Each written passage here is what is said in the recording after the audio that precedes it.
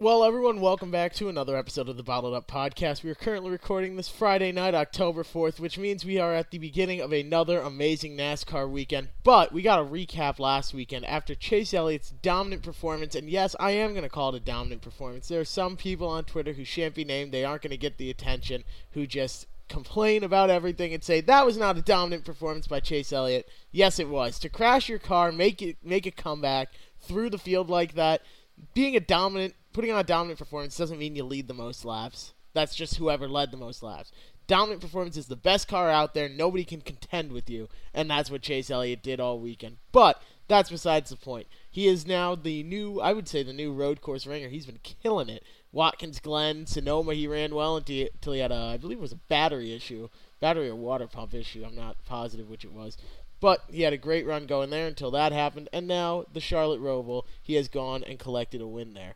But this weekend we are on to Dover, where guess who has run well before? Chase Elliott. He was battling for the win with Kyle Busch in recent memory till he sort of gave it up there. He really didn't fight as well as he could have, or just was off on setup or something, but did not do an adequate job of defending the lead because he didn't get to keep the lead. So that was the issue he faced there. But hoping to redeem himself, finished final practice in 5th place, and we're going to give you a quick rundown of practice. At the end of final practice, which was Friday afternoon, you have Kyle Larson in 1st place, Martin Truex Jr., Kevin Harvick, Brad Keselowski, Chase Elliott, Matt DiBenedetto with a great run up to 6th, Ricky Stenhouse Jr., good run for him, 7th, Chris Buescher, fantastic run for him in 8th, Austin Dillon, Kurt Busch, Jimmy Johnson in 10th, Jimmy Johnson in 11th. Kurt Busch rounded out your top 10. Eric Jones, who was in a must-win situation last week, could not pull it off, was 12th. Ryan Blaney, 13th. Alex Bowman, 14th. And William Byron, 15th. That is your top 15. Some others stand out. Bubba Wallace, pretty good with 18th. Daniel Hemrick, 21st. Kind of interesting. Joey Logano, surprises me that he's that far back in 23rd. Corey LaJoie stacking pennies up to 26th with Ryan Newman, 27th. Matt Tifft, 28th.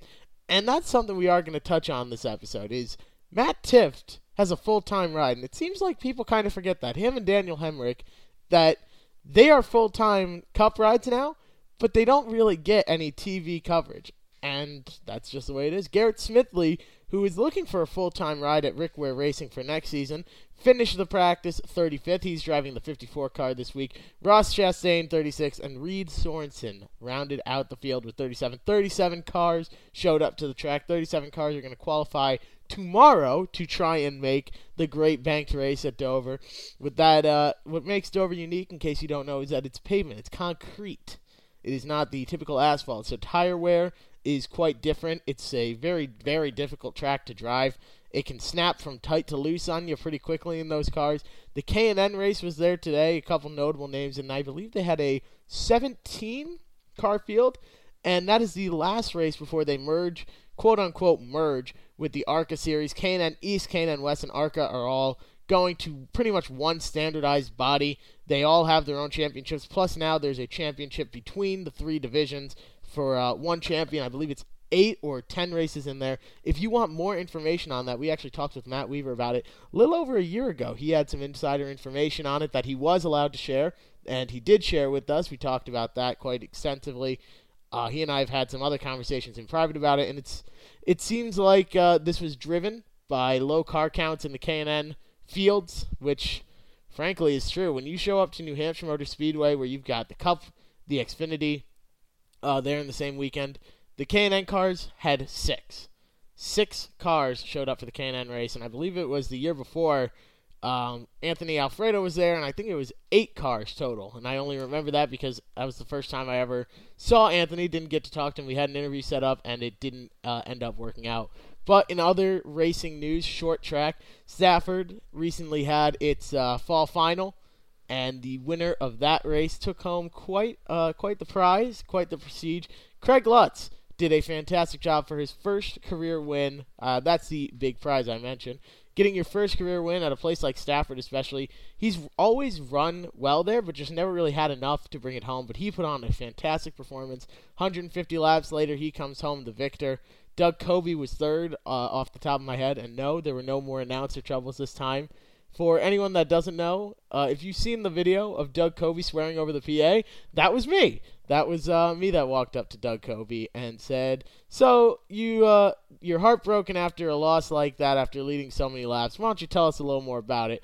And Doug Coby looked at me and he said, I don't get heartbroken, I get expletive. And I pulled the mic on him for that one. I believe the video's up on YouTube. I don't know who posted it. I don't know how they got the video because there were like 4 copies of it. And the copy that they have is different than the one that we got. Their copy looks like it was streamed off of Fan's Choice, which was down at the time. So I have no idea how that video was recorded, but it wasn't anyone at the track that posted that video, so I really don't know. But besides the point, he had a great run in 3rd place, and he's all but locked down the championship. He just needs a good run at Thompson for their World Series, which is coming up soon. And that is another great track. I believe Keith Rocco is leading the SK Modified division there. Don't quote me on that, but off the top of my head, I believe he is leading the points there. And it's always great local racing at Thompson and Stafford. I'm hoping that maybe next year, this summer coming up, I can actually work at Thompson like I do at Stafford. Thompson doesn't host racing every week. Typically, it's about every other week, and they don't always host on one night. Like, for example, Stafford is every single Friday night. You go there, there's racing going on, 5 divisions at least, if not more. And Thompson, it's pretty much every other week. They've got, I believe, 5 divisions of their own. The SK Mods, SK Lights, their version of the street stocks, and then the late models. And I believe there's one other. I don't think they actually run the limited late models at Thompson now that I'm thinking about it. But it's great racing there regardless. The World Series is coming up. Always a great time to go and watch. I've been there for a couple times. I went there. I believe I went. No, I couldn't have gone to the World Series last year. I went to one of the Tour Mod races there in 2018, and it was just an amazing race. I helped out with, that was Ron Parent, I want to say his name was. Helped out with that car. Ray Parent? I think it was Ray Parent. The 98 last year. I don't believe he's driving this year in the Tour Series, but I helped out with that one and on Chase Dowling's car a tiny bit. But it's a little community up there in Connecticut for the local tracks, and I've said it before, I've said 100 times before, go to those tracks, support them. It's always a great time, always worth it. And if you were at the Stafford race, you probably saw quite a few Bottled Up stickers on quite a few cars. So that was a really cool experience. I know we had people that agreed to run them were Mike Flynn in the 54 SK Mod. Actually, I think it was the 5 SK Modified. Additionally, track champion 92 late model Tom Fern, track champion number 6 limited late model Jeremy Lavoie. We had the Rent a Race Car crew. We had David Teft agreed to run stickers, and then of course our favorite street stock driver Christopher Daniel Chuck out there in the number 94 Rent a Race Car. All the Rent a Race Car cars have Bottled Up stickers on there. But Chris Daniel Chuck, he actually went and beat the sticker up a bit, so he's going to need a new one. But that's what those stickers are for. I want those guys out there. If they're going to run the sticker, go out there, run it hard. It's always great to see. However, we're going to circle on back to the NASCAR Cup side of things. Chase Elliott won this race last year at Dover, so that's how he clinched his way into the round of 8. And I'm thinking he might be able to do it again. But if that number 9 car doesn't get there, I think we're going to have a bit of an upset winner. I'm going to go with William Byron or Ryan Newman. I think both of those guys are hungry enough to win that they might be able to pull something off if Chase Elliott can't. But I'm expecting that 9 car to go out there, have a great day. They are really on top of the world at the moment. They're going back to a track they know they run well at, and they're coming off of a big win at the Roval, an absolutely dominant performance there for those guys. I think they're going to win it. We're going to go ahead and take a look at the Vegas odds for who's going to win it and see if they agree or disagree with us. And as we take a look down, Chase Elliott, 7-1. So if you go ahead and put $1,000 on Chase Elliott for him to win the race, you're coming home with $7,000. Not that I endorse gambling, sports gambling, but in that large quantities, I should say. Throwing $1,000 down on a driver, that's quite a big move. But that's who they're saying, 7-1 odds to win it. A couple other guys here. Brad Keselowski's got 12-1, same with Denny Hamlin. Joey Logano, 14-1, probably a little bit lower after that final practice run, but who knows? He could have just been running different setup or something. William Byron, 30-1, so Vegas is calling me crazy, but we'll see how that ends up working out. Let's give a quick rundown of the finishing order at the Roval. I forgot to do that earlier in the episode. Sometimes it's better to just wrap up last week's race toward the end of the podcast, and that's what we're going to wrap this episode up with, actually. But it was a great, great race at the Roval. My roommate does not watch NASCAR at all. He has no interest in racing whatsoever. The most he's gone to was race down at Anderson Speedway in Indiana, and he watched a super late model race going on down there, and he said he was bored pretty quick of it, but he sat down, he watched the Roval, and seemed to enjoy a bit of it, so that was good. But your finishing lineup, Chase Elliott in first, as mentioned before. Alex Bowman had a fantastic run in second. He gave everything he had, and we're going to talk a little bit more about Alex Bowman's day after this. Kevin Harvick third. Clint Boyer had a good run in fourth. Brad Keselowski fifth. William Byron sixth. Martin Truex Jr., Ryan Blaney, Jimmy Johnson, and Joey Logano rounded out your top 10 after he had a bit of a tough day. Came out on a pit stop and on cold tires overdrove turn 3, the first turn out of the pits for him, but he overdrove turn 3, caught the wall, put a hole in the front left. Todd Gordon, his crew chief, said, "Bring it on back to me right away," so they had to make another pit stop. But Matt DiBenedetto struggled with track position in 11th. Michael McDowell, I'm going to start calling that guy Superman, because on Friday he was having intestinal pains is what they said, and then, or actually, I'm sorry, that was Saturday morning. He was having intestinal pains, went over to the hospital, passed some kidney stones, which is excruciatingly painful, as some of you hopefully may never know, but it is excruciatingly painful. And a couple hours later, he was back in the car qualifying it. That is pretty unbelievable. That goes to show how tough mentally and physically those guys are. But he had a great run, finished 12th. Kyle Larson, 13th. Eric Almirola. Ty Dillon, great run for him in 15th. Paul Menard, Ricky Stenhouse Jr. finished right where his number is, 17th. Chris Buescher, who was running towards the front earlier but fell back towards the end, was 18th. Some other notable people. Ryan Preece, 21st. He was having a good run. Ross Chastain, finishing on the lead lap in the number 15, finished 22nd ahead of Austin Dillon and Bubba Wallace, as well as Matt Tifft. Parker Kligerman in a part-time ride finishes 26th. Corey LaJoie stacking pennies, who will soon be stacking diapers. He announced that he's going to be having, well, not him, but he and his wife are having a child coming up. I believe it's due on Easter of next year. And Landon Castle, one of our favorite teams from just how hard they work. It's incredible. In 28th, and Ryan Newman, 32nd. And rounding out the field was Eric Jones in 40th after he wrecked out. But actually, two cars retired due to suspension issues. Josh Bilicki and Kyle Busch, who under the red flag simply turned around and drove his car to the garage, which sparked quite a bit of debate. Some people say he gave up on his team. Others were saying, well, he didn't have anything more to gain. He was 3 laps down.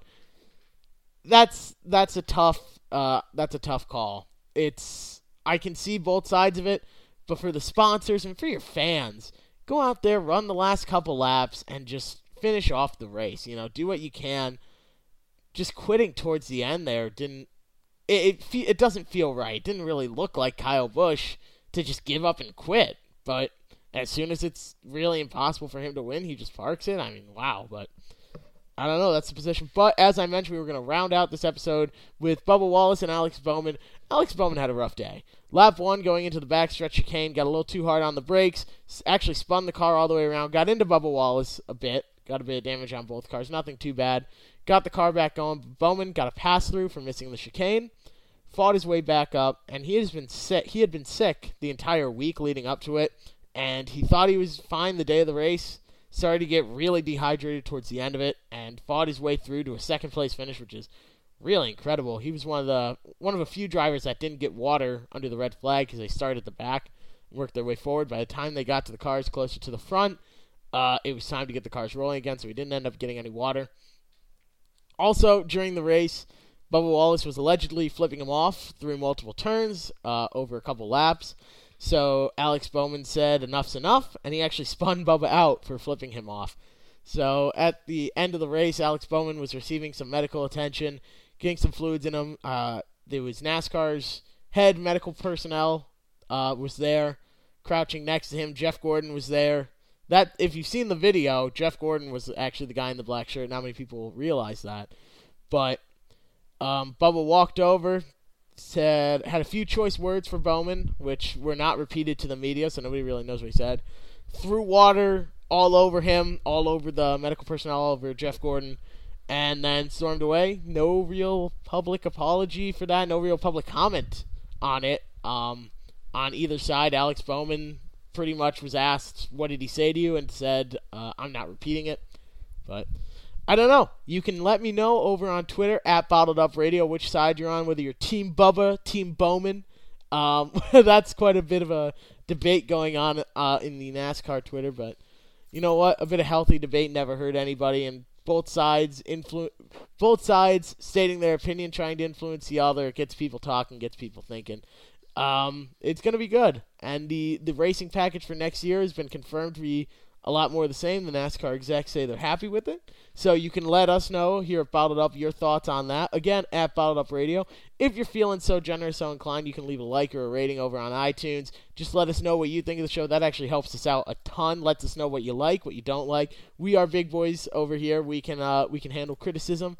So if you've got something you want to say, we'd love to hear it. But to everyone that listens in every week, it's appreciated. I do see it. I look at the statistics for this podcast all the time, and it blows me away the amount of people that look and listen in every week consistently from not even all over the country, all over the world. I mean, there's people that have listened from Great Britain that are probably watching the race. Gosh, it's got to be like 8 or 9 o'clock at night that some of the races start for you guys down there. And a night race, you're watching at 2 or 3 in the morning. It's like Americans watching Formula One. It's just such odd hours of the day. But maybe that's why, maybe you're not watching. You're just getting all your NASCAR information from us here on the Bottled Up Podcast. Hey, and if that's the case, we appreciate it. People all over the world, people from Canada, Britain, all over. It's really incredible to see, and it's much appreciated.